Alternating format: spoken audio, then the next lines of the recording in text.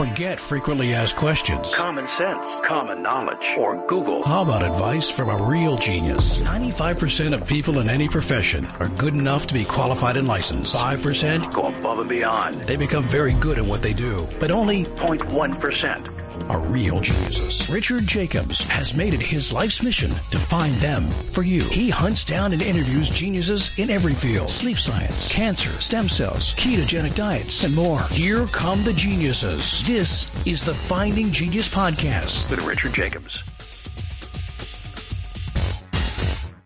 Quick note before we begin, the Finding Genius Foundation, as part of the Finding Genius Podcast, has recently completed a book about understanding viruses. So the creation of this book was to interview 100 virologists, ask them a lot of deep, difficult questions, take the most difficult questions, and then re-interview the top 25 or so and ask them the hardest questions I could think of. And we compiled that all into a book. So you'll see question and 4 or 5 experts' answers. Question, 4 or 5 experts' answers. There's about 30 questions in the book. I think it's a great read for the layperson and for the researcher. It talks about a lot of speculation in the world of viruses, such as are they alive or not, and why is it important? Why do viruses go latent or hidden or ineffective or sit in a person or an animal or another creature for weeks, months, years, and then suddenly become virulent and affect that person? So there's a lot of really provocative questions in the book. It's now on Amazon. So if you go to Amazon and type in Finding Genius, you'll see the book on viruses. It's also on Kindle. The Audible version is in production and should be ready in approximately a month. But if you want to go and order it now, you can do so again by going to Amazon or Kindle, or go to findinggeniusfoundation.org and go to publications. There's an opportunity as well to get the transcripts of all the interviews and to hear the original interviews themselves. If we put them all together, the book would be about 1,000 pages, but we condensed them down to make it juicy and concise and tight and very interesting. So I hope you'll check out the book. We're now working on one about cancer, but this is going to be our goal is 3 times a year to come out with these masterclass books that I think will inspire new scientific research, and I hope you'll check it out. Thank you. Hello, this is Richard Jacobs with the Finding Genius Podcast, now part of the Finding Genius Foundation. Make sure to check out our new book, Understanding Viruses. It's available on Amazon. I would type in Finding Genius. That's the fastest way to find it. That book came out of interviews of first 100 virologists, and then we distilled the questions, the most difficult ones, and re-asked 25 top virologists, and that's what the book's composed of. It has a lot of really great insights. I think it may take, maybe I'm boasting, but it may take 10 or 20 years for it to be outdated. So I think it'll be a great read, and people can find it again by going to Amazon and typing in Finding Genius. So today, my guest, he's going to be a co-author in the upcoming cancer book, Saverio Gentile. He's a PhD, research assistant professor at the College of Medicine at Chicago Medicine. And glad to have him back. Saverio, thanks for coming. Thank you. Thank you for having me. Great to see you again. Yeah. Well, very good. So if you're ready, we'll get started. My first question is, do you believe that cancer is its own separate life form? And if so, or if not, at what stage would it become its own life form? You know, when it's a few cells, when it's thousands, when it's millions or a billion? Well, the short answer is no. I don't think that cancer is something that was implanted in us from who knows what other inhabitant or what other planet. Cancer is really nothing more than a normal cell that have different way of controlling certain things. In other words, the differences between a cancer cell and a normal cell doesn't really stand in the shape, form, or anything. They really look the same. A cancer cell is more of a cell that have lost control of very specific parameters. It is famous now that cancer cells are cells that don't stop proliferating, but proliferation is something that relates to every single cell at some point or another during development, for example. So a cancer cell is just a cell that have lost control of arresting proliferation. But has it been observed that, for instance, tumors act as one? You think that they do in terms of cell-to-cell signaling or tumor-to-tumor signaling, or in terms of, asking for angiogenesis or invading the immune system? These are very different topics. So if I would like to summarize the entire history of cancers, you can definitely refer to anything that's been already summarized by Charles Darwin with The Origin of Species. Basically, it's more or less the same thing. It's a matter of a cell that tries to adapt to whatever are the problems that they find. So imagine a normal cell that is insulted by a variety of agents, for example, or events, which can be physical insults like radiations or chemical insults by some of these pollutants and so on. The cell actually receives some damages, but these damages are repaired, or if they're not repaired, the outcome that is negative is compensated somehow by the cell. And if that is not possible, the vast majority of the cells, they tend to die.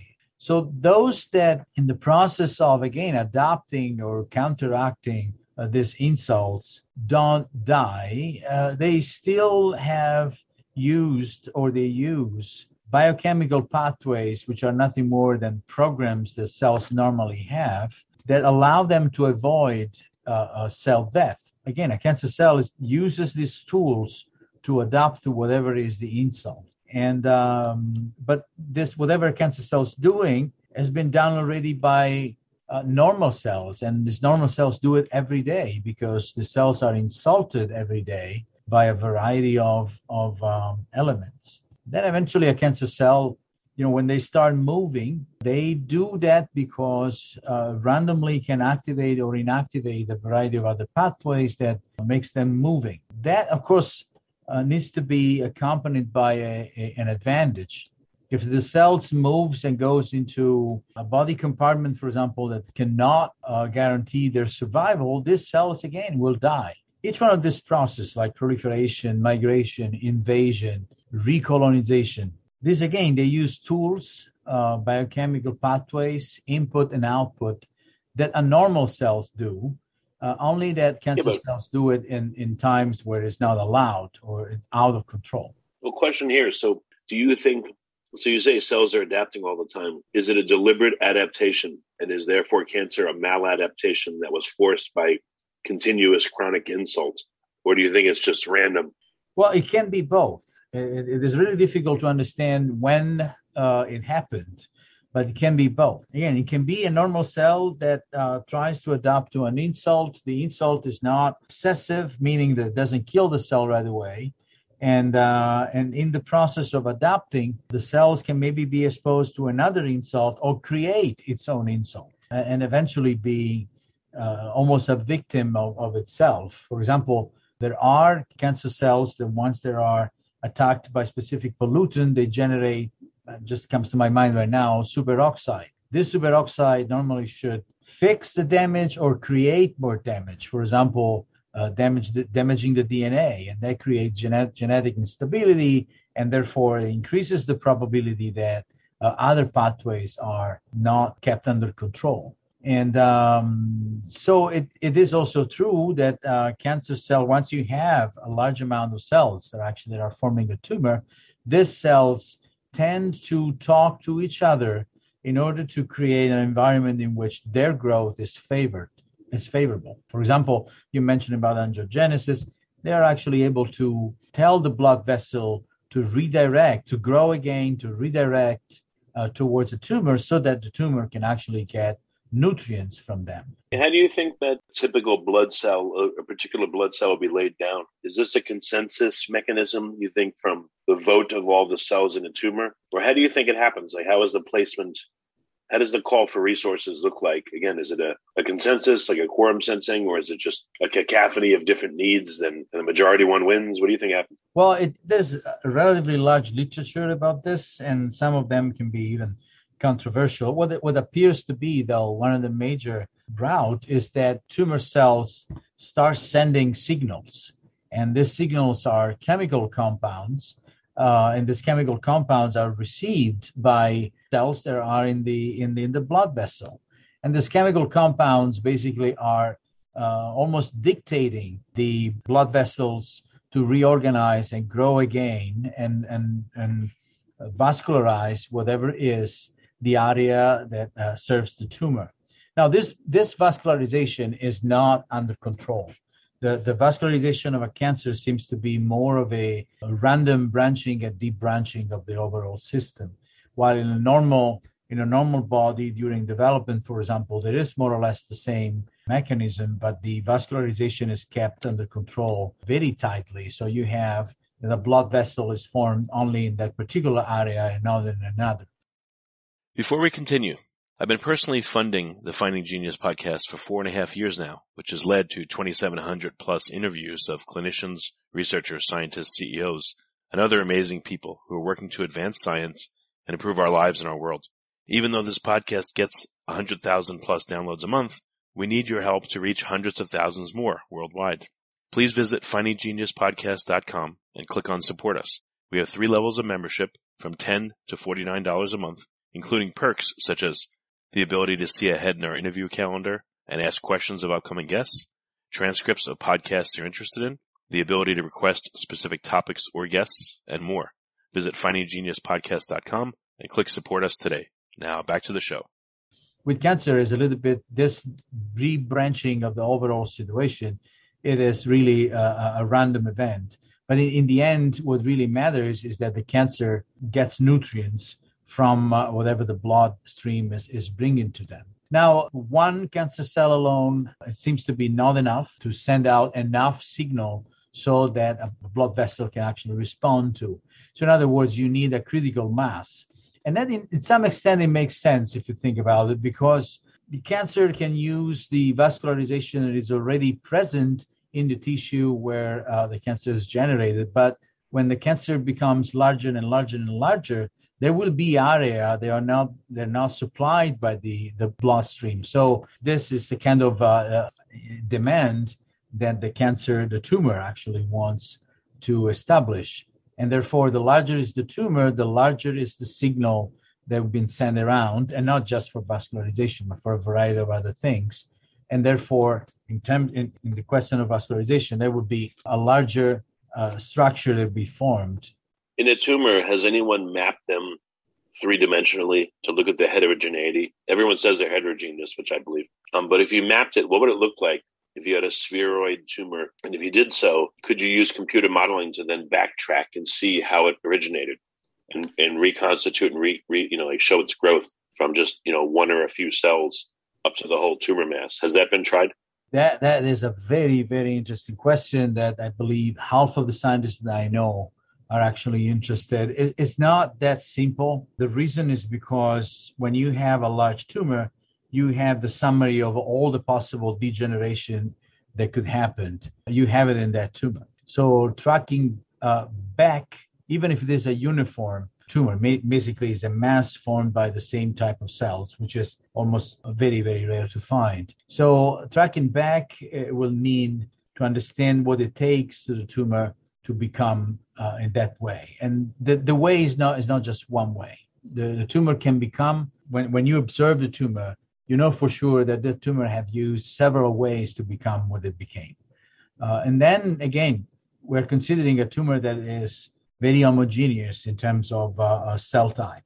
The vast majority of tumors, by the way, are very heterogeneous, meaning even in cell type? Even in cell type. I mean, if you think about breast cancer, for example, is one of the best characterized cancers. Initially, there were a variety of about 20 different types of breast cancer. They were grouped and subgrouped in different ways. Today, it seems to be quite clear that 3 major classes are actually present. We have what is called the estrogen receptor positive, the HER2 positive, and then what is called the triple negative. The estrogen receptor positive, they have characterized in this way, a molecular way and also histological way, because they have the expression of estrogen and progesterone receptors. Some of them can be only estrogen, but sometimes more often actually they go together.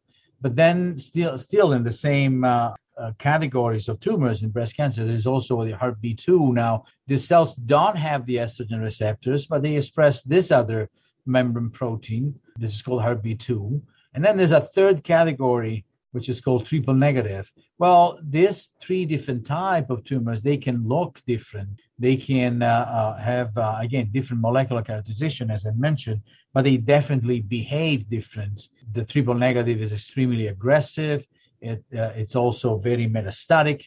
If you like this podcast, please click the link in the description to subscribe and review us on iTunes. It relocalizes in a variety of other body compartments. It starts from the the breast, it can go into the brain, into the bones, into the liver, and other places as well. So even though these are still stem from breast tissue, which is homogeneous, they can actually become and be very, very different. And that, of course, creates a major problem from the therapeutic point of view. With the estrogen receptor positive, for example, there has been a very successful strategy by using tamoxifen, that is an estrogen receptor blocker. And the name itself, it gives you an idea that this type of tumor needs estrogen in order to proliferate. And if you block the estrogen receptor signaling, then the estrogen hormone cannot signal anymore. But then, of course, this kind of strategy, it will not work with the estrogen receptor negative type of cancer because they don't have the target for this drug. And in the case of HER2 positive, for example, there is nowadays the use of trastuzumab, which is an antibody that blocks this protein function, the HER2 function. But again, neither the trastuzumab or tamoxifen will work with the typical triple negative. And these are called triple negative because, again, they don't have estrogen receptors or progesterone or the HER2. So in this case, these patients have less options, and the level of severity of the cancer actually is exponentially larger. So you said some tumors are pretty homogeneous, but some have how many different cell types have been observed? Yes. Probably one of the most heterogeneous type of tumor is melanoma, a cancer of the skin. And but if you think about it, it makes almost sense because this, going back to the insult that I was mentioning before, our skin is subject to a variety of insults, and actually all of them, and chemical insults, the radiation from the sun, or it's the very first barrier that we have against insults from the environment. And so the skin cancer can metastasize almost everywhere. And there are a variety of drugs already available that some of them are actually quite successful, but for the vast majority, this cancer tend to show up again, tend to recur. And when tumor recur, they are also dangerous because they are resistant to the drug that was initially used to kill the tumor. That it's an interesting concept going back to heterogeneity because it might be, for example, that the drug that initially have been found to be successful in reducing the mass have killed the vast majority of the cancer cells, but not all cancer cells. And that's probably because these remaining cancer cells are now not presenting the target for that particular drug. And so you see that when the cancer comes back, it comes back that is resistant because it's nothing more than whatever was left over by the drug application. It grows back and forms almost a different tumor. Has anyone looked at the difference between a neoplasm and a cancer tumor? Same tissue type, same everything. What's different about them? And I feel like there's an important distinction in there. I don't know what it is. Well, there is I believe this is more of a semantic topic. It's more of a nomenclature. First of all, a tumor is just a mass, a cellular mass. This cellular mass doesn't necessarily need to be dangerous, meaning that it doesn't metastasize and it doesn't disrupts the tissue from which actually stems out. A cancer is something a little bit more complicated than that. A cancer is a growth, so it's a tumor. But this growth is uncontrolled, and it doesn't follow any specific rules in terms of directly interacting with the surrounding tissue. And so the tendency of the cancer is to disrupt and destroy the surrounding tissue. On top of that, cancer can become metastatic, as we mentioned before, meaning that some of the cells from the primary tumor, they can shed, they can invade the bloodstream, for example, and then eventually they ended up in other body compartments. These are all characteristic of cancers. But again, a tumor is not necessarily come up with a deadly outcome like a cancer. These are different things. Okay, I just didn't know if they were very similar, but there was a few missing key elements that could point to how, some of the underlying mechanisms of cancer itself. Yeah. That's why I asked. Yeah, no, sure. This is really important. I mean, nowadays we can characterize what are called hallmarks of cancer.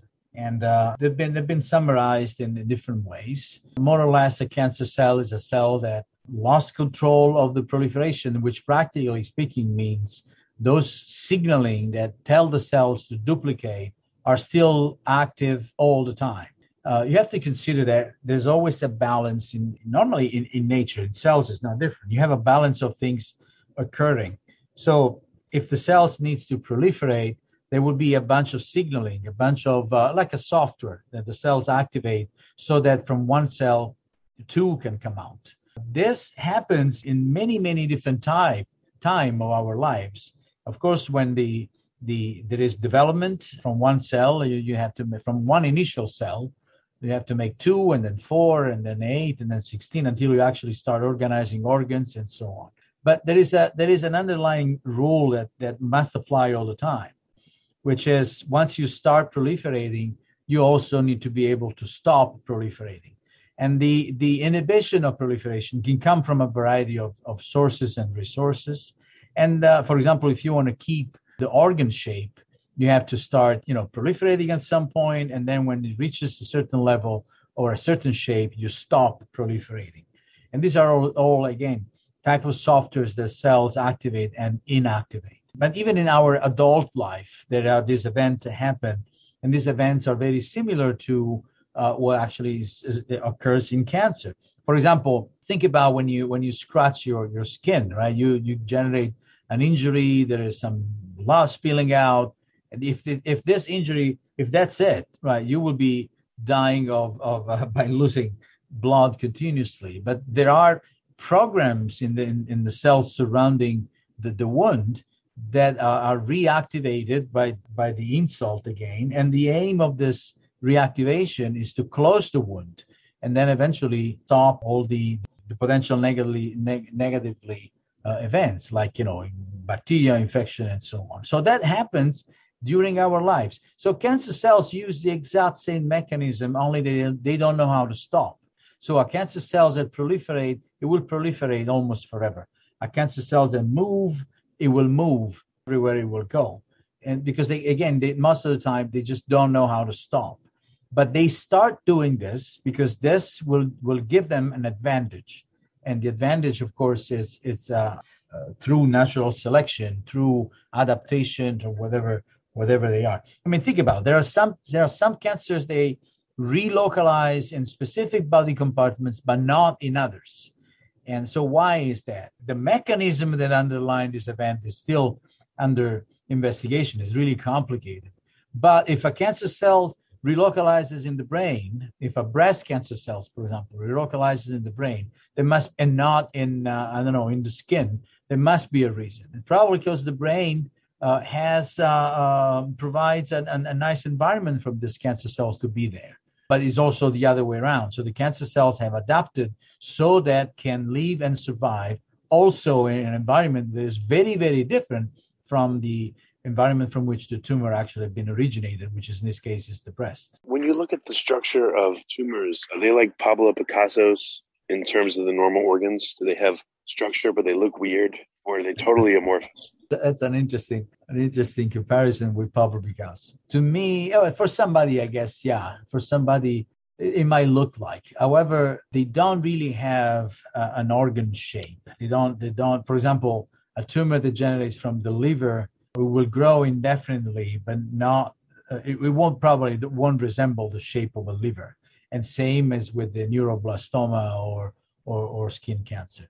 That because they're always called undifferentiated. So they have lost the final program, basically. They don't know. It's almost like they don't know what to do, so they do everything they can. But I thought there was, if you look at primaries versus metastases, is there even less structure? Because the microenvironment of a primary, at least they're near their own cell type. But of a metastases, it's totally different cell type. And I would think it would be a much harsher and more alien microenvironment. And therefore, the structure of metastases would be very different. Yeah, so the primary tumor can be morphologically different from the tumor that has been relocalized in another organ. But the primary tumor, it won't really look like morphologically like the tissue from which the tumor has been generated. And so the metastatic tumor, so the one that you find in been relocalized, it won't look like the organ in which has been relocalized. So basically, as an example, a tumor that generates from, again, the breast cancer that localize into the bones, the one in the bones doesn't look like a breast. It's just because, again, the cells have been in the process of becoming carcinogenic, they lost their differentiation. So the purpose has been lost. And the purpose very often is associated with the morphology of a particular organ. So you have to imagine this cancer like really a mass of cells growing in any direction they can. So if the one that relocalizes in the bone has a physical barrier, so they can infiltrate the bones, but most rarely they create masses. And because it's a physical barrier that stops basically the progression of this tumor growth, at least in that direction. But all the other soft tissues around, those are, the tumor will occupy all the space that it can. And most importantly, they do that also because they need to reach nutrients that comes most of the time through the vascularization. Why do you think that cancer appears to have a tropism for metastases for certain organs? Like, breast cancer, it seems like in looking up a chart, it seems to metastasize to certain organs preferentially. And so do many cancers. Why do you think there appears to be a tropism? Well, I think it's at some point the cancer cells in the process of reprogramming and restructuring and re-expressing some of the proteins that when they were differentiated initially, they did not need to express. So a cancer cell starts re-expressing of this protein. I think this is a random event, and some of them are even there not used by cancer when they are in the primary status. But there is a collection now of, for example, adhesive proteins, which are proteins that allow one cell to stick to another. And so at some point, the breast cancer cells start expressing these adhesive proteins that are sticking to bones or sticking to brain or sticking to the liver.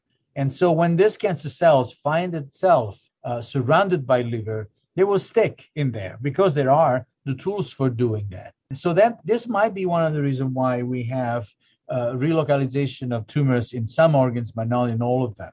And then, of course, there are some other tumors that are way more spurious and degenerated, and they express a much larger variety of proteins that allow them to grow and prosper in almost all organs if they can. So in other words, the tumor invites itself into the new home. And the new guest, the new host cannot really avoid it because the tumor has all the tools to nestle in there. I mean, the tumor is more or less like it behaves like a terrorist, right? So you don't the normal body most of the time doesn't know that this is a dangerous cell and a dangerous group of cells, and so that particular organ basically doesn't even pay attention initially, and then later on, the growth of this group of cells, it will eventually destroy that organ. Okay. In terms of the microbiome and tumors, what do you think the interaction is? I've observed that there appears to be microbiomes that are different in many places in our body, maybe all the places. But if we have liver, then we have liver cells, and they have their own, probably localized microbiome, and then you have tumors in the liver. What do you think their microbiome would look like, and what would that do to the interaction between the tumor cells and the rest of the healthy cells? Yeah, that's another very hot topic right now. There is an interaction. For what I've read, there is an interaction with the microbiome, and this interaction can be permissive for cancer to develop, but can also be oppressive. So basically, a specific microbiome can interfere with the growth of a tumor. And then again, it happened more than from a physical interaction. It is not like a football field when you have the attacker try to break through the defense line. It's more from a chemical point of view. There are some, for example, microbiomes that secrete or produce a certain collection of chemicals that the cancer cell use for growing or for even other systems. But there are definitely some other collection of compounds that are produced by microbiome that are adversing the growth. This is in my view, as this is not really the focus of my research, but it seems to be a very interesting topic. And again, if you think about bacteria, for example, there are certain type of bacteria that definitely are even indicating the presence of a tumor. And in colon cancer, for example, which is almost obvious, this is one set of tools that a clinician can use. Well, I would think tumor conditions, hypoxic and anoxic areas would also favor very different bacteria than would normally set up shop inside the body. Because I would hope that in the body there's not hypoxic or anoxic areas for sure, Yes, absolutely.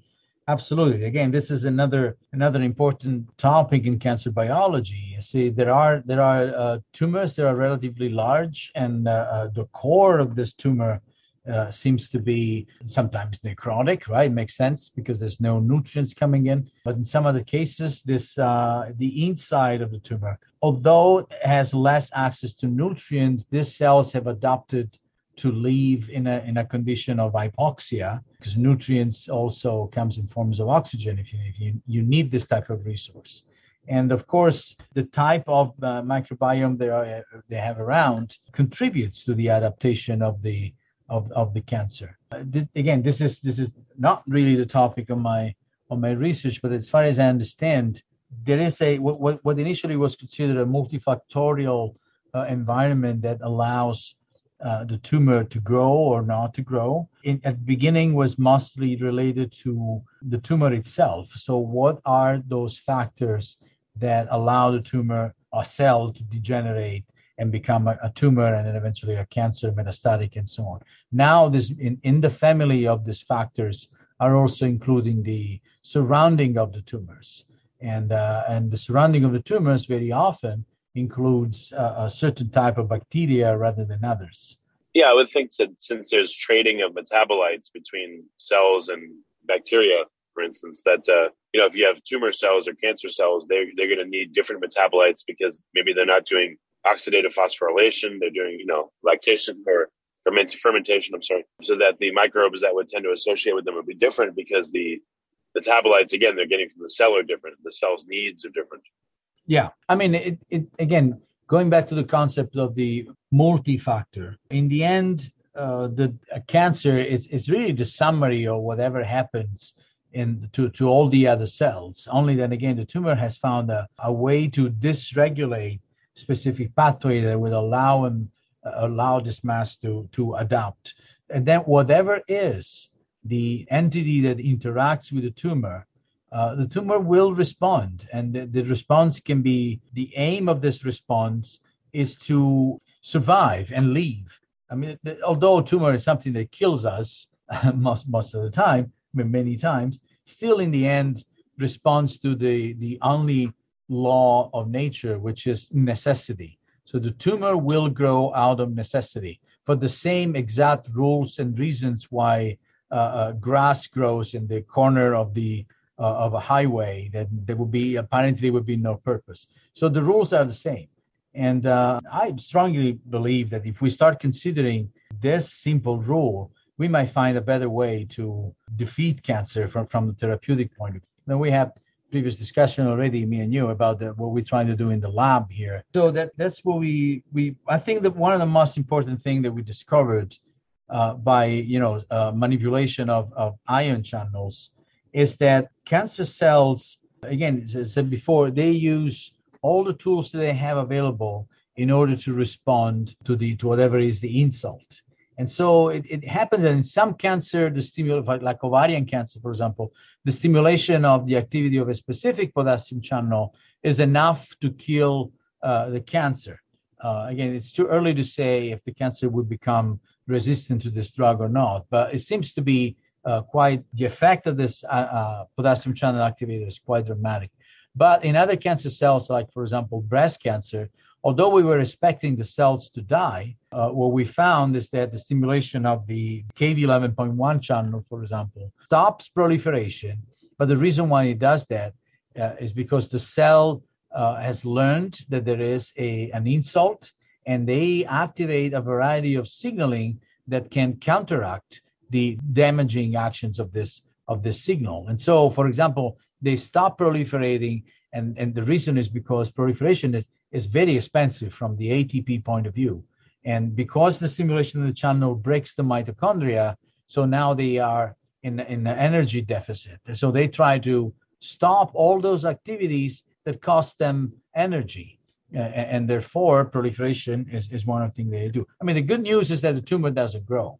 But from the biological standpoint, as a scientist, I found kind of fascinating that this cell senses the presence of this insult and immediately tries to counteract by activating pathways that are present in every other cell, only that the other cells are either not ready enough to activate this pathway when they are insulted, or they first need to deactivate the brakes so that the pathway can be started again. The cancer cells have less brakes. So whatever they can do to survive, they will do it, and they will do it faster and better than other cells. And this, in the context of therapeutic strategy, I believe that must be kept in account, and I'm pretty sure most people do. So in other words, what for a long time have been fascinating hypothesis of the magic bullet, of the silver bullet, in which one single agent could do everything, it is obviously not working, and it is obviously not enough. And so we should start thinking of not only targeting different proteins, for example, on a specific cancer, which implies that we first need to know these targets, how they do and what they do and when, but also probably we should start thinking and targeting entire pathways and not just specific proteins. And so in this way, what we're trying to do, for example, now in breast cancer, we insult the cells by using this channel activators, and then we try to identify what is the mechanism that the cancer cells use to counteract this insult. And we have found at least a couple. And now that we have identified this compensatory pathway, then we use a dual approach. The first one would be to use the channel activator to put the cells in a corner so they are forced to use a counteracting pathway. And then we block this counteracting pathway with whatever is available to insult the cells even more. So to remove that barrier that protects the cells. And this approach seems to be more successful because the vast majority of the cells or the tumors are actually now dying again. If you think of some cancers appear to be caused by viruses like HPV, things like that, I guess hepatitis C. Yeah. What do you think would happen if you have an organ that already has tumors in it, and then, that person's exposed to a virus that affects that organ? What do you think would happen? How would the virus interact differently with the cancer cells versus the healthy cells in a given organ? Like let's say someone has liver cancer, or let's say they have lung cancer, right? Yeah. And they get flu. How would the flu affect that person's healthy lung tissue versus their tumor lung tissue?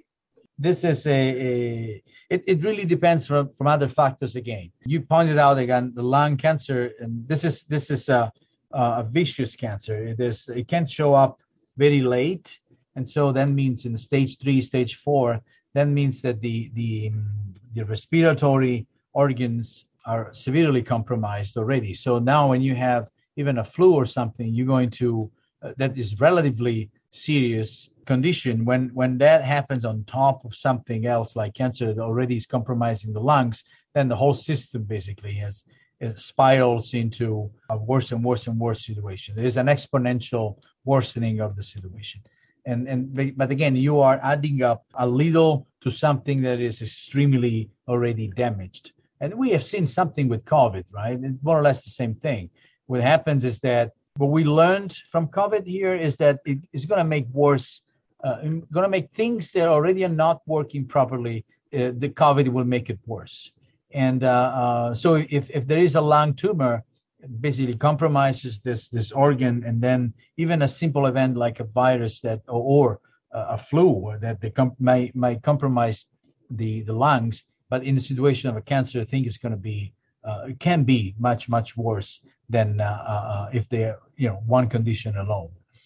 There are also circumstances in which a person can have a tumor in an organ, for example, liver, that has nothing to do with the breathing system, let's put it this way, and then there is an infection that affects the lungs. At that point, you have a situation that is definitely not the same as if this patient would be affected by one of the two. And also because that interferes with the treatment of cancer. Many cancer treatment actually debilitate the immune system, and that makes the infection worse because that particular patient doesn't have a fully functional immune system that can fight the infection. How do, to your understanding, how do viruses cause cancer? An HPV or hepatitis C or other ones. How does it happen?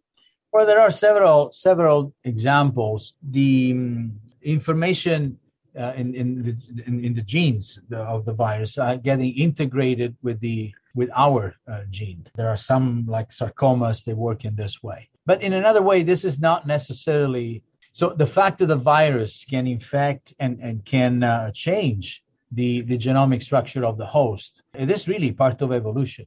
And we have several genes that we have inherited from viruses. And sometimes that we get the worst because this particular gene, it happens to be an oncogene, and so therefore degenerate the stability of whatever are the programs that are in the cells, and so it become cancer and then eventually lethal. But again, I think it's a mistake to believe that this nature actually moves out of opportunistic conditions. So tumor happens because there was a series of mistakes, and it will grow because it's an opportunistic entity. Same as the virus. The virus infects when it can and what it can. And the consequences of this don't necessarily require an intelligence. These are really random events that occur. And in this case of the HPV, for example, these are disturbing a situation that is otherwise almost normal or normal. And therefore, the outcome is a cancer, which is uncontrolled proliferation. What's just a couple more questions? We're getting to the end of the time. Do you believe that cancer starts from a single cell, or does it take multiple cells that are, again, in a state of stress or maladaptation to form a cancer? Yeah. I mean, in theory, right? That's difficult to know because actually, not in theory. It is difficult to know because it's impossible to measure. How do you know that one cell can do the rest of it, can generate a whole tumor? Because you will never know which one is the cell that will eventually generate a tumor. There are a set of experiments that you can do. You can inject, for example, in mice, a small number of cancer cells and see if there are enough to generate a tumor that eventually becomes lethal. But you are in a situation that is extremely unusual. For example, using mice that are immunocompetent or so and so on. But my view is, it still goes back to what I said at the beginning. It's the insult that all the cells receive. It is highly improbable that a specific insult only affect one and only one cell. It will affect a compartment. It will affect a body compartment, which can be a patch of the skin. It can be, think about many of the pollutant agents that we are exposed to. They enter our body in a systemic way. So every single cell potentially could be in touch or could be in contact with this particular pollutant. So therefore, I believe it's the weakening. This insult will initially weaken a particular body compartment rather than another. And then again, it's a multifactorial events. If you live in an environment in which you are exposed to 4 or 5 or 6 or 10 different type of pollutants, they can affect that particular part of your body, then there is a higher probability that you develop a cancer in comparison of a person that lives, for example, in an environment in which you have less pollutants, according that these pollutants have the same strength in offending.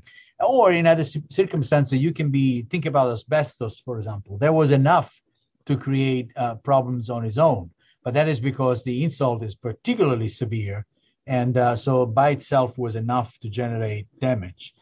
And then third is I really believe that the vast majority of the normal cell that become degenerate, they will die. They will die for a variety of reasons, which also include the activity of the immune system. And there are mechanisms that cells actually uses to sense that everything is all right. One of this is apoptosis, for example. It's a variety of signals. They come together and they try to understand how severe is the damage. And if it is severe enough, they move forward. And the cells always try to fix that damage up to the point in which the cells realize there's nothing that the cells can do, and it's more convenient to die rather than keep proliferating. And so the cells eventually will almost kill itself. And again, it's called apoptosis and so on. So the overall, the happening of cancer is still kind of a rare mechanism, is a rare event in consideration of what normally happens, in consideration of the number and type of events that normally happen to all the other cells. Gotcha. Okay. Well, very good. Severio, what do you think is going to be possible in terms of cancer treatment in the next few years, and what probably won't be, arriving on the scene for another 20 years, let's say? Well, there are several successes that we have seen in this past 10 years or so. There are studies involving the immune system now, and that seems to be very interesting.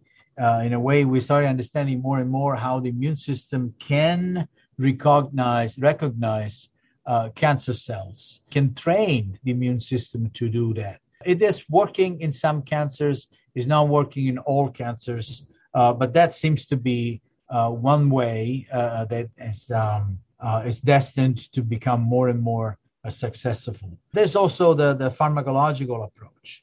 Again, I like to insist about what we're doing in my lab, but it seems clear enough to me that pharmacology can be extremely helpful, especially if we start looking at combination of drugs that eventually target or affect not necessarily only proteins but pathways. And that also offers the option to look more of a personalized approach. I strongly believe that we should stop considering cancer like the disease of everybody, meaning that a patient A that has breast cancer and a patient B that has breast cancer, these cancers can be very different from each other, even though they belong to the same subcategory.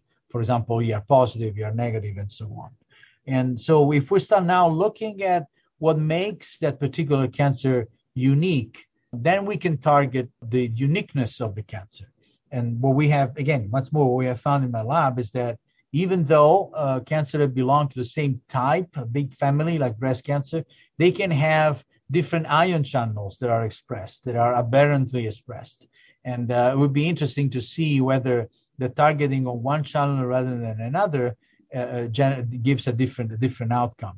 And again, we're trying to combine our approach with something that is already on the market, already currently used for cancer treatment. And again, once more, we do see different outcomes if we target one specific ion channel with, for example, a currently used drug, or rather another ion channel with the same type of drug.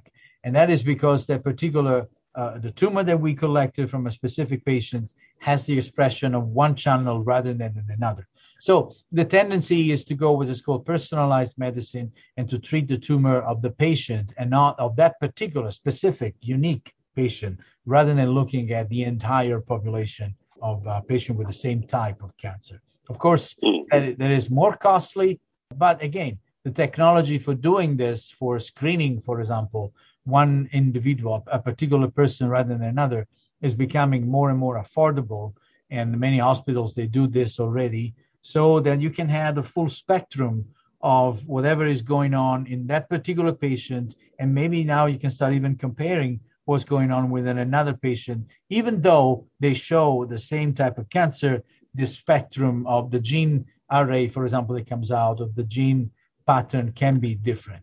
Okay. Well, very good. Severio, what's the best place people could find out more about your work? Where can they go? Well, I'm an assistant professor in the Department of Medicine, the Division of Hematology and Oncology at the University of Illinois. And my name, again, is Saverio Gentile. My email is sgentile@uic.edu. We're focusing on targeting ion channels in cancer. It's relatively new strategy. It seems to be quite successful. And we need more help from many possible sources and resources, including divulging this knowledge that we are acquiring every day. Very good. Well, Severio, thank you for coming back. I really appreciate your wisdom. Thank you. Thank you. Thank you very much. If you like this podcast, please click the link in the description to subscribe and review us on iTunes.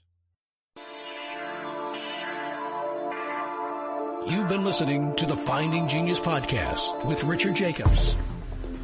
If you like what you hear, be sure to review and subscribe to the Finding Genius podcast on iTunes or wherever you listen to podcasts. And want to be smarter than everybody else? Become a premium member at findinggeniuspodcast.com. This podcast is for information only. No advice of any kind is being given. Any action you take or don't take as a result of listening is your sole responsibility.